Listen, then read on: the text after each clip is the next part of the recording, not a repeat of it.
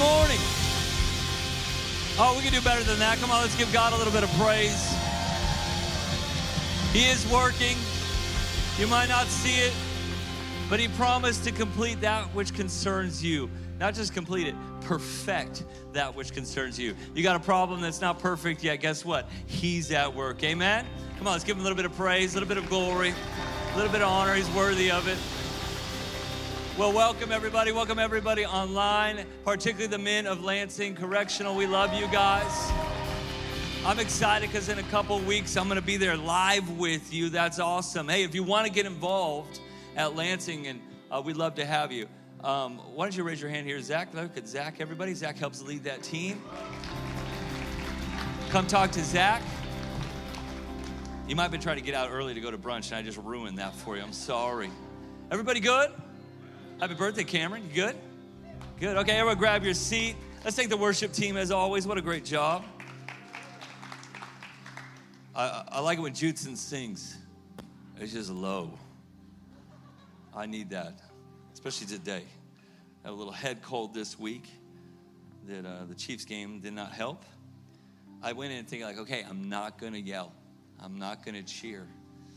But I got to just be me, you know? So we got wild. It's great. Hey, good to have everybody here. If you're here for the first time, or maybe you're here for the first time in a long time, we're honored to have you in God's house. We believe at Kingdom City Church, we are building people who bring heaven to earth. And the way we're building, and I think this year in particular, every year we've had a Bible reading plan, but this year we're calling it a Bible year.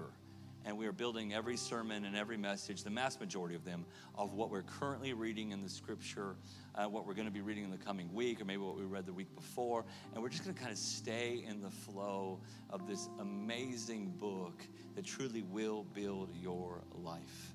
And today is a life-building message. I'm going to warn you. Well, it's not me. I think it's the Holy Spirit. It's going to maybe punch some places of your life, poke some places of your heart. And I'd encourage you just to receive, by the grace of God, what does it mean to you, and what is God maybe asking of you where it comes to real growth and development of your calling and of your character. This week we're going to be in Matthew 18 in our Bible reading. That's where we're going to kick off today. It says this: at that time the disciples came to Jesus and they asked, "Who then is going to be the greatest in the kingdom of heaven?" And Jesus called a little child to him, and then he placed the child among the disciples and said, "Truly I tell you, unless you change and become like little children, you will never enter the kingdom of heaven. Therefore, whoever takes the lowly position of this child is the greatest in the kingdom of heaven." I don't think today's message is going to wow you. I don't think it's something that you haven't, if you've been a believer for a while, you haven't heard before. If you've been here long enough, you've probably heard a similar thematic message as the one you're going to hear today. And I don't believe it's new information for many of you, but it is catalytic to your calling and the life that God has for you. So while it's not sensational, it truly is transformational. And it is a checkup message, I think, particularly for those who have been in church or following Jesus for a long time, just to let the mirror that is the Word of God reflect some places where God want to bring some more change and more growth. I want to speak from the thought and the title of the missing ingredient to greatness. And I am tricking you with that title because everybody wants more greatness in your life.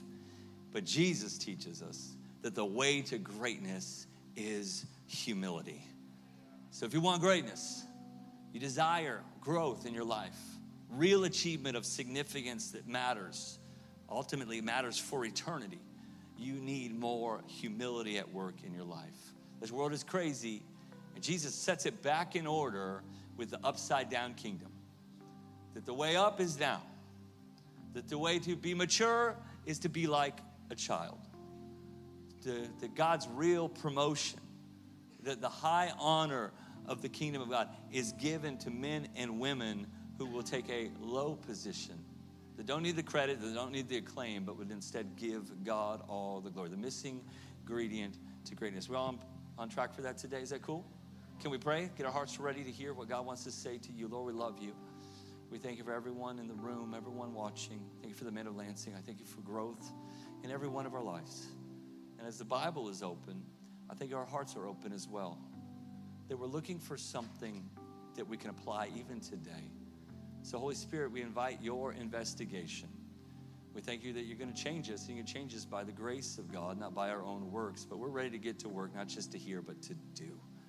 And so we thank you for what you're doing in this church and what you're doing in our lives. And we thank you that you're going to grow us and that there is greatness in front of us.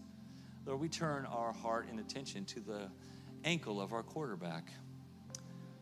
And if it matters to us, God, it matters to you. So we pray that every fiber, every muscle, every tendon would function the way you intended it to function. In Jesus' name, amen. I was at the game. I'll be honest with you. I prayed that back. I prayed him back on the field. And that is not true. Years ago, they discovered a man that was caught up in an avalanche. Sadly, they found him, and his demise, he had died. But the saddest part of it is the avalanche originally only covered him about 5 feet deep. They found him 30 feet beneath the surface because he was disoriented and began to dig the wrong way. This life, our flesh, the culture around us will disorient you. It is constantly in conflict with what the kingdom of God, the way that God really works. We are wired in this world to think like the world thinks, but that's why we've been given the Word and the Holy Spirit that always work in unison so that we can have a true north of right direction. So there are people, and maybe it's people in the room, that you are climbing up to something, but you're on the wrong ladder. You are headed to something you think is significant, but it is not the most significant thing that God has for your life. You might be living your life by the wrong metrics. I do believe God is a God of promotion. He is a God of blessing, and even a God of provision. But God has a different way of doing things. So when we are born again out of this world, we've got to build our life according to a Bible way of thinking. And this teaching of Jesus, as he's answering this question from his disciples, he doesn't say that the world works, everything wrong, and everything about it's bad. And he says, no, if you really want a life of greatness, if you really want a life of significance in the kingdom of heaven, you gotta be more like this kid. This kid in his low position actually puts you in the place of prominence where it truly matters the most. And God wants humility, not just from you. Ultimately, he wants it for you. Because a humble heart is a heart that a Father God can promote and bless. The Bible says in James, he gives what? Grace to the humble. But before he says that, it says he actually opposes the proud. When you have it all figured out, God is not helping you really prosper or thrive or grow. But if you could carry the heart of humility, there is a special avenue and allotment of the grace of God, which is what will actually grow your life and your future. Proverbs 16:18, you know this passage. Pride comes before well, actually it says destruction. I tricked you there, but the haughty spirit comes before a fall, but pride comes before destruction. No one would want destruction. And no one would want to know, like, I want more pride in my life. It is that hidden, secret, sinister spirit of the heart that could be costing you more than you know. Like, it isn't long before. In fact, we see this all the time. People that look like they've got it all together, before you know it, everything falls apart. We see it in Hollywood. We see it in the corporate world. People that have everything at their disposal, all of a sudden things come falling down. Why? It was built on an image that wasn't a true representation of the reality. It looks like it's all working, but really, the grace of God was not working in that situation. I love how the Message paraphrase says, same passage, first pride, then the crash.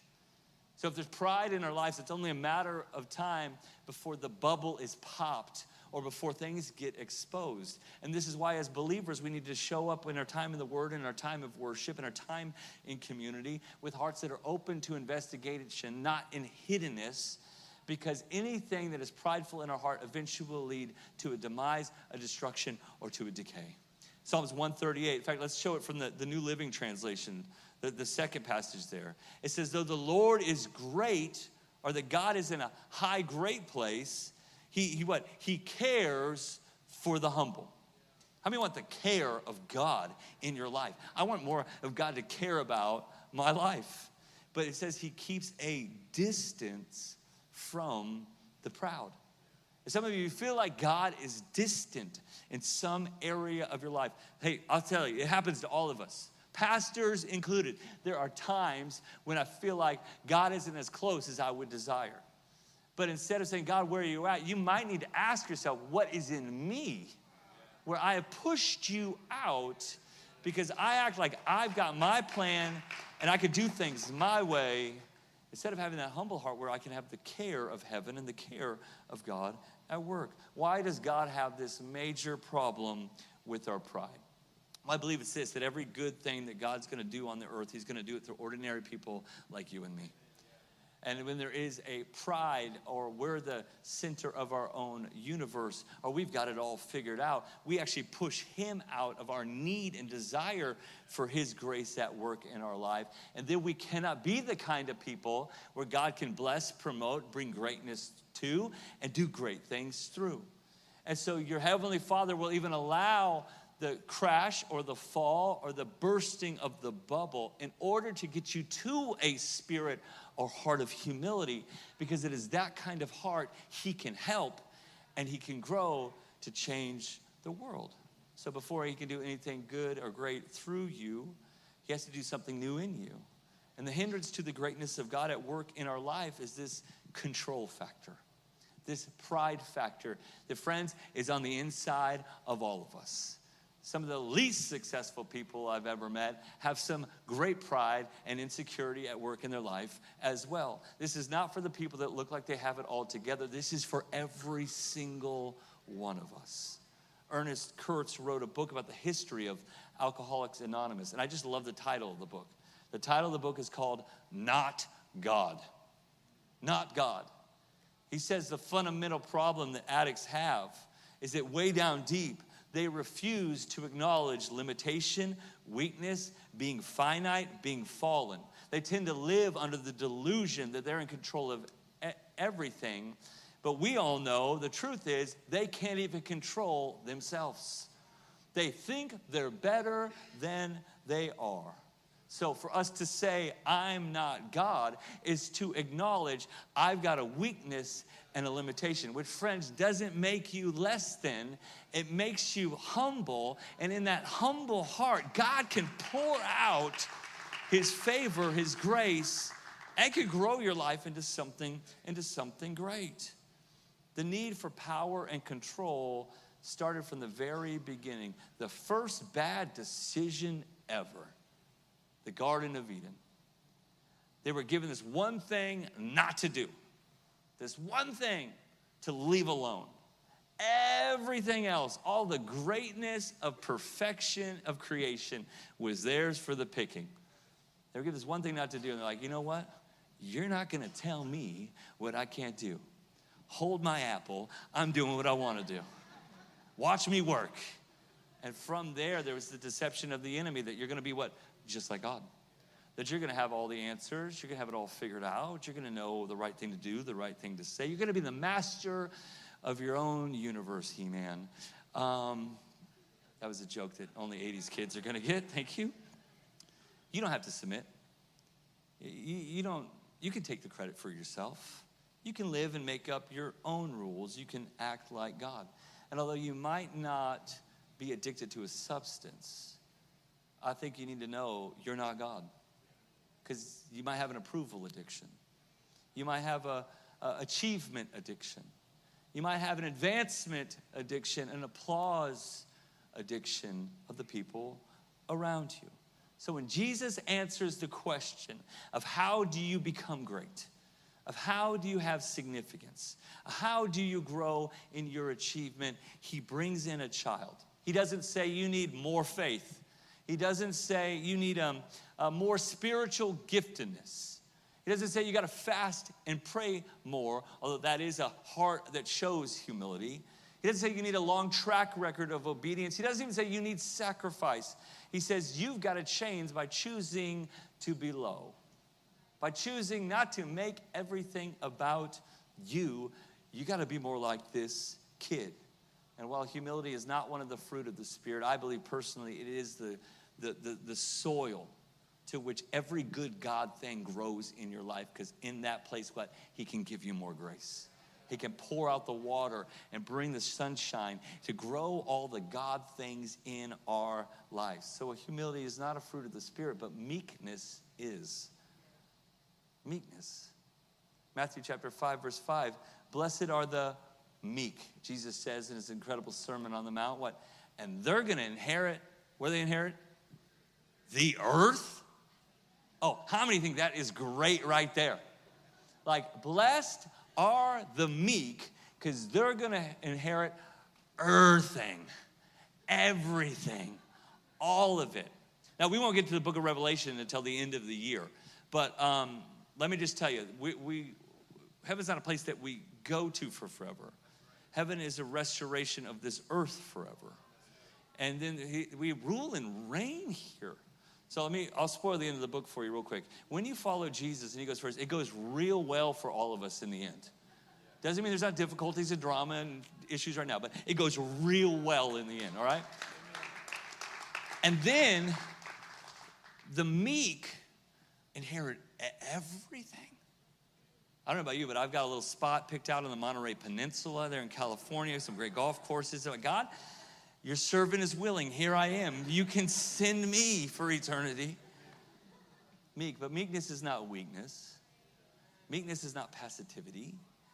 Meekness is not thinking that you're nothing. In fact, meekness is actually strength under control.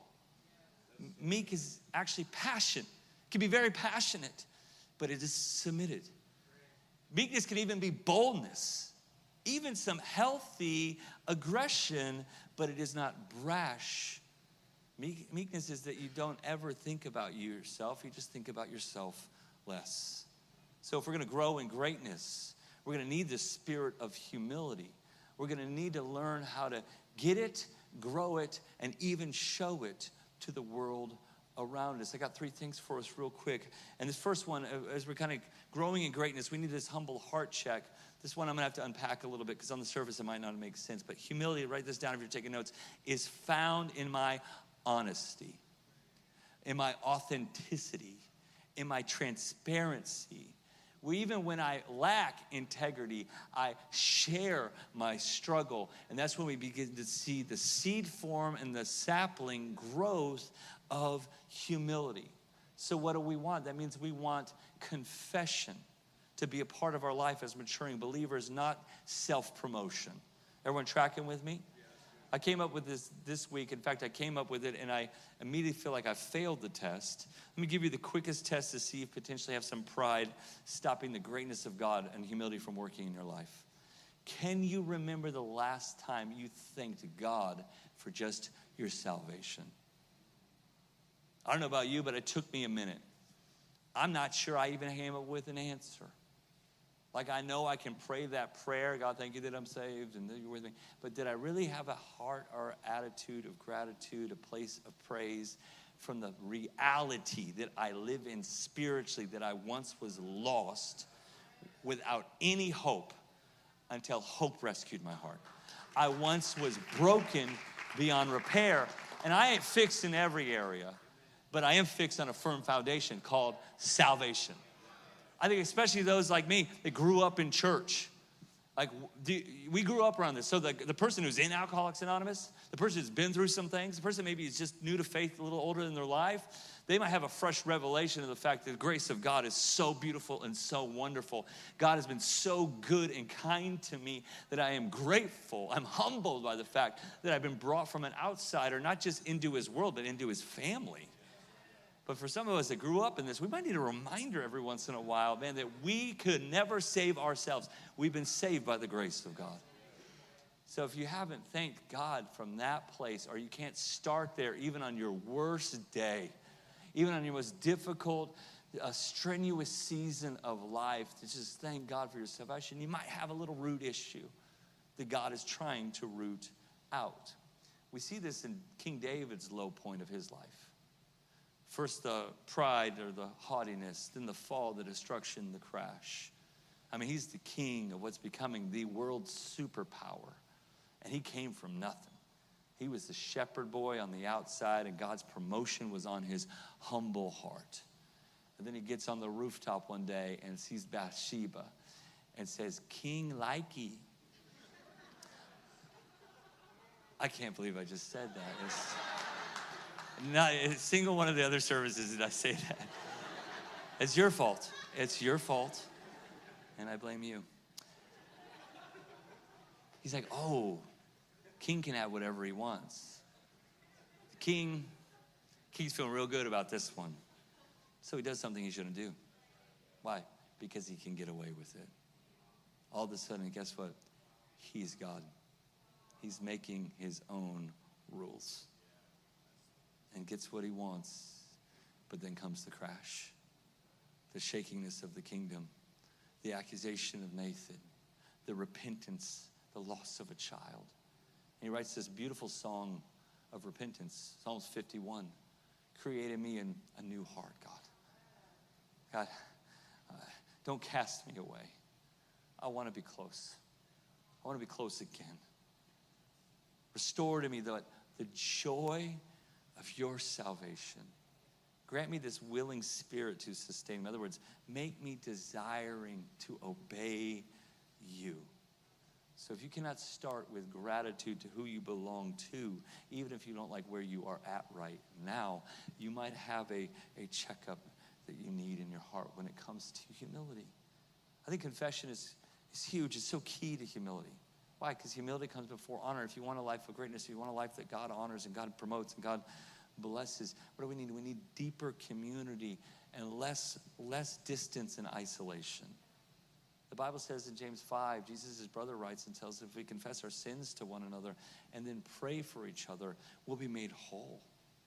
There's a wholeness in your heart that happens with all the brokenness and all the baggage when we get this authentic confession, that spirit of humility that is seen in church community. And in prayer, we're made whole. Like, we have connect groups launching in a couple weeks. We have the men's breakfast, Kingsman, on this Saturday. And like, we're not going to sit around and confess all of our sins. How many know it's a breakfast? It's not a breakfast, brunch, dinner. We'll be on there forever. But what we are going to do is going to build a couple of authentic relationships. For some of you, for the very first time in your Christian life, are going to pull the mask down and say, hey, I hurt here, and I struggle here, and I got some issues here, but I believe God's going to do a work. Would you pray with me? And we get stronger in that spiritual intimacy and authenticity and humility of repentance and confession. And guess what? We were made whole. I probably don't have time, but I'm going to share it anyway. It goes on to say, then the prayers of a righteous person availeth much. They're effective. They're powerful. It goes on to say that Elisha was just a man. In other words, he was normal like you and me. But when he prayed, the heavens shut. And when he prayed again, the heavens opened.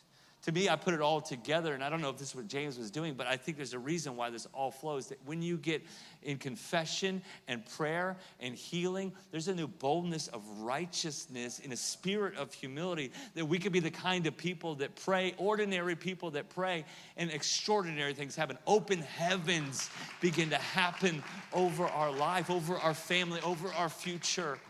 And it starts with this place of wholeness that happens in the heart of humility. We get honest and healthy and whole through humility, and we can pray with fervency and expectancy, and there are God answers. Secondly, humility is developed, grown in my service. It is shown in my confession or my relationships, people close to me that really know me. But humility is developed in my service. And you find this upside down kingdom where Jesus operates and Jesus promotes and Jesus blesses. When I actually live to give and I live to serve, I actually get more, and I actually get served by God. In the sport of tennis, it started as a leisurely game for the generations ago, for the aristocrats, out there just having a little time in their perfectly manicured lawns. Now, if you watch tennis now, it is not like that. You seen any of the Australian Open this last week? These people are beasts. They are real athletes. Like, they are ferocious, guys and girls alike. It's scary. The grunts in particular. It's like, okay, calm down. Now, back in the day, you would just serve. You just hit the ball in underhand, get it in play, and just have a good little time. How many know now that ain't the way they playing? Like, if you can't serve, you can't win. Do you know that this isn't a game, this calling of God on your life?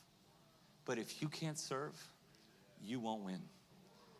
If everything is there, or you even serve to get attention, to secure position from people, that is self-serving.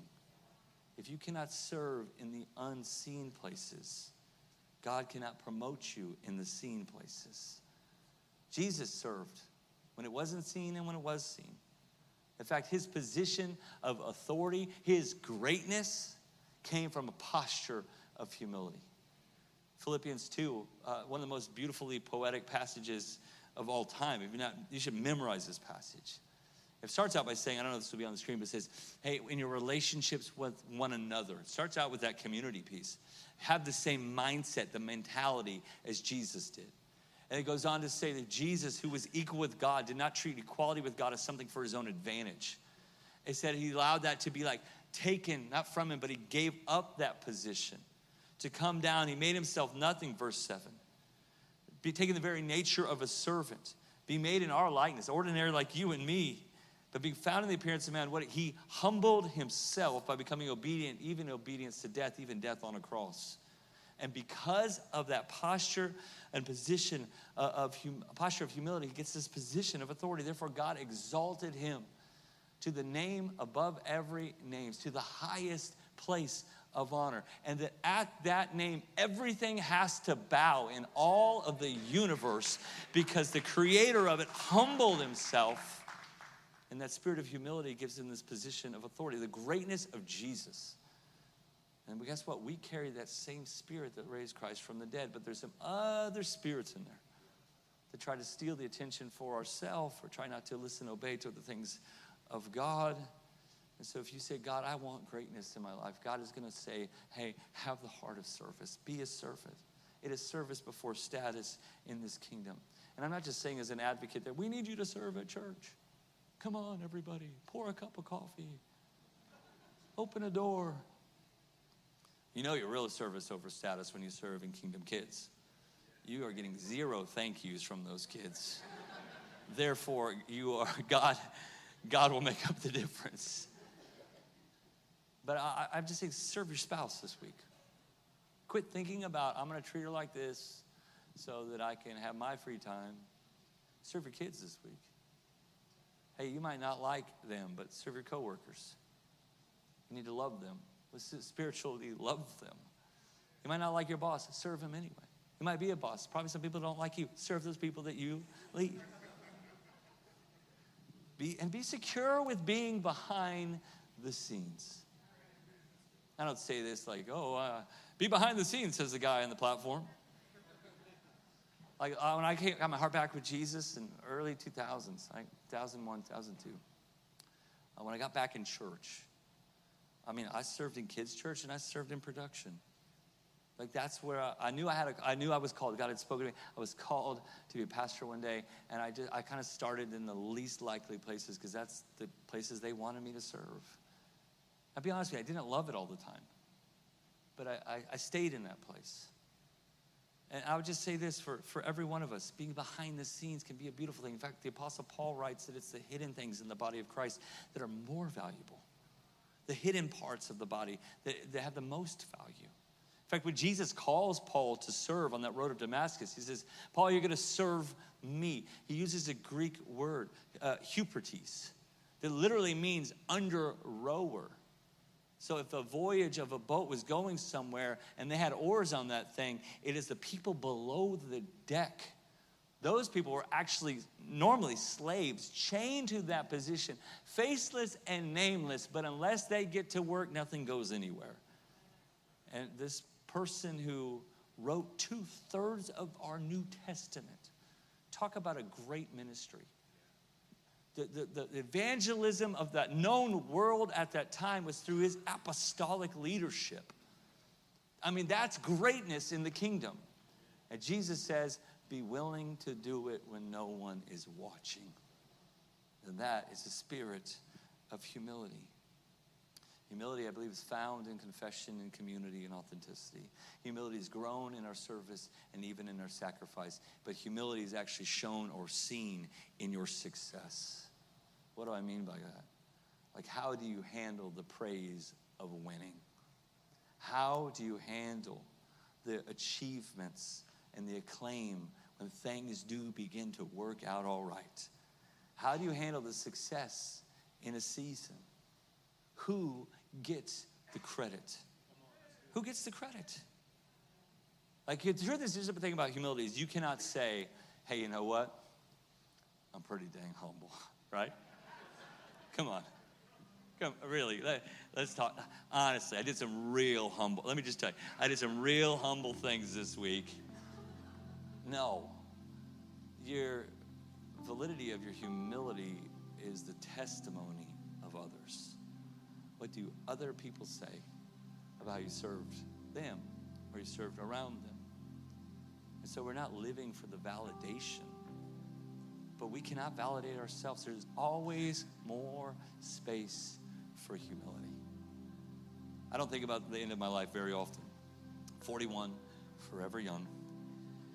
And but with my parents in their season and status of life, Mom and Dad, if you're watching, we love you. Mom, we're praying for you. And I do think about what's going to be said when it's all said and done. Whew. I pray that I am not known for the metrics of this ministry. Thank God for South and Plaza and up north and House of Hope. Thank God for the lives that have been changed and the thousands of people who said yes to Jesus through the ministry of our church, not my church, Jesus' church that we get to lead together. But I would pray that, and you've heard this before, a real sign of success, of greatness, is the people that know you the most, love you the most, have the best things to say about you. Oh, thank you. He's on payroll, and I'll Venmo you. But then my wife and my kids and the core kingdom crew of this church that we would be talking about, whether it's your last day or my last days, that we'd be talking about the privilege and the honor we got to reach people for Jesus, to build his house, to glorify him. I pray that that would be, no matter what is in the bank account of your life, no matter what sort of investments you leave behind for the next generation, and I pray that they're great ones. God is a God of generational blessing, and you might have to be the one that goes first, but if you put him first, he'll show you how to get there. But that is not the metrics of what matters. What would matter would be the ministry for the glory of God that we do for the heart of God, which is humanity all around us. 1 Peter 2. People who do not believe are living all around you. By the way, we gather to church first and foremost to glorify God. We gather to be strengthened in our beliefs and our relationships with him. We gather to be equipped. The saints are equipped for the real ministry that happens outside, off this platform, outside these doors. But we're living around people. That is the promised land that we say people are the promised land. This is what God's heartbeat is for. People who do not believe are living all around us. That's why we need to engage, invite, pray, connect, and serve the people around us. Live such good lives that they will see the good things you do, and they will give you the glory. No, and they will give God the glory. Then God, I think, will put you on display when you get out of the way. God will bring greatness on your life. And there is greatness on your life. Yesterday and today in our Bible reading plan, we'll read it the next couple of days, is one of the most tragic stories in all the Old Testament. It's the story of Pharaoh. And as you're reading it, I want you just to think about because he's the evil villain, you know. And when we think about, though, the fact that, like, he's about ready to lose everything, and he doesn't even know it, because he thinks he's God. He thinks he's got it all figured out. He's got the control. And God, we think about the generations before Joseph, we read the story. Through the famine, this little Jewish slave boy comes up into prominence because he can give a prophetic unraveling of this mysterious the previous pharaohs had, and said, hey, we got to store up food. And because of that famine, because of the food, because of some little slave prison kid, like all the wealth of the region, everything, all the gold and silver, all the cattle and cavalry and all the livestock and all the land, and even the people are indebted. Like, they got everything. A couple generations go by, and he's just like, I'm in control. I'm God. I get to choose. And then God asks for his people back. I just want my people back. You don't need more cities, and you don't need more stuff. You got the most powerful military in the world. You got all the wealth in the world. Just give me my people back. And he won't do it. Pride. Control. He's God. Because of that, what happens? Destruction of the cattle. Poisoning of the land. It's Red Sea over the army. The loss of his firstborn son. He loses everything because he wouldn't give God that one thing that God was asking. And I'm asking this question of myself. Is there any Pharaoh in me? Is there any Pharaoh in you? I cannot answer it for you. But I think in that moment of transparency and openness before God, he'll tell you, is there something that I still want to be God over? Is there something in my life God is asking for that I am unwilling to give back? Something that he desires? Do I act like I know better than him? Matthew 23. Do you want to stand out? It's from the message. Then step down. Be a servant. If you puff yourself up, you'll get the wind knocked out of you. But if you're content to simply be yourself, your life will count for plenty where it matters the most. Church family, there is greatness in you. There is a great marriage in you.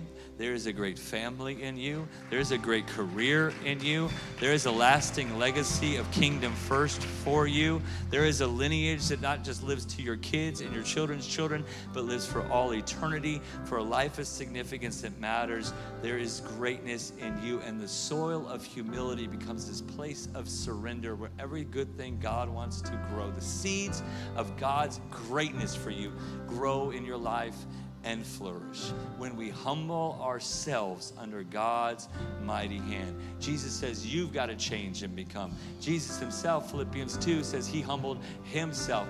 And it says in James, you humble yourself under God's mighty hand. 1 Peter. And then in due season, he will do greatness, promote you, lift you up. I don't see everything, but I see some of you. I see the way you serve.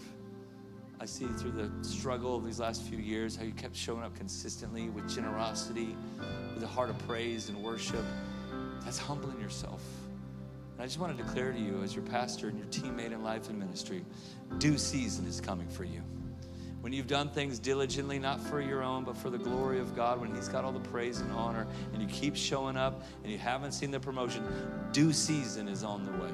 I pray and believe and declare that there's a season of promotion for Kingdom City Church, and we would take this much credit for it, and we would give God all the glory, and the expansion of his kingdom would flow through this house and through your life as we humble ourselves under his mighty hand. Would you stand to your feet? I want to pray for you.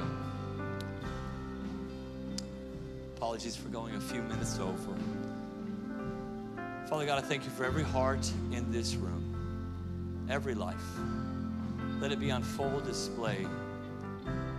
If there's an area of our life where there is some Pharaoh, we act like God. We act like we know better. That original sin of pride. Lord, I thank you that right now, because you're such a gracious God, that when the word went out, it's sharper than a two-edged sword. And it works like a surgeon's scalpel to remove anything that's going to bring toxicity or poison or a cancer to our life in the future. So gently, by the good physician's hand, would you remove all pride? Would you cut to the heart of things? God, I thank you that we would be in community and get transparency, and humility would begin to grow. I thank you that as we serve people around us with no strings attached, you'd begin to grow your grace in our life and grow your greatness in our life. And Lord, as we do move forward with momentum on our life mission and in our own family, that we would always give you the praise, the honor, and the glory, and would take none of it for ourselves. And Lord, I just pray more greatness, more of your greatness, more in awe of who you are. Return to us the joy of our salvation. Renew a right spirit within us. And Lord, I thank you that the humble hearts of this house, not perfect, but humble, would receive such an outpouring of grace that even the city would take notice of your goodness and they would give you glory. If you're here and you've never given your heart to Jesus, the hardened heart of Pharaoh was that he just didn't listen to God. And some of you, God's been knocking at your heart. God's been calling you back home. And there's something that's kept you out of that one moment of decision that matters the most. You need a relationship with Jesus. And it comes to that place that you can't save yourself and you're not God. But God in his grace sent Jesus to die on a cross for you. And if you receive the gift of that grace, you go out of the old and begin to step into the new. And you become a recipient of the grace and the favor of God. And your whole future with God's right in front of you. But you have to decide for yourself. C.S. Lewis says, until you've given up yourself to him, you will not have a real self. Jesus says, I've come to give you life and life in its fullness. But you have to receive it. With no one looking around, this is a decision that you're going to make. And the only thing we're going to ask of you in the moment that we all pray together is that you acknowledge the fact that you need to start a relationship with him. Or maybe you need to come back home to putting him first. Something has gotten in the way of him first. So if that is you, friend, and today is a day of new beginnings. Today is a day of salvation. Today is a day of a heart revived back where God is first, with no one looking around. If that is you, just raise your hands and say, Pastor Carl, that's me. This is my moment of surrender. I received that gift. I see you, young man. I'm proud of you. I see you, ma'am. That's awesome. Anyone else want to say, this is my new beginning. This is my fresh start. I see you in the very back. I can't see those online, but God sees your heart. Can we pray with those people that might be giving their life to Jesus for the first time?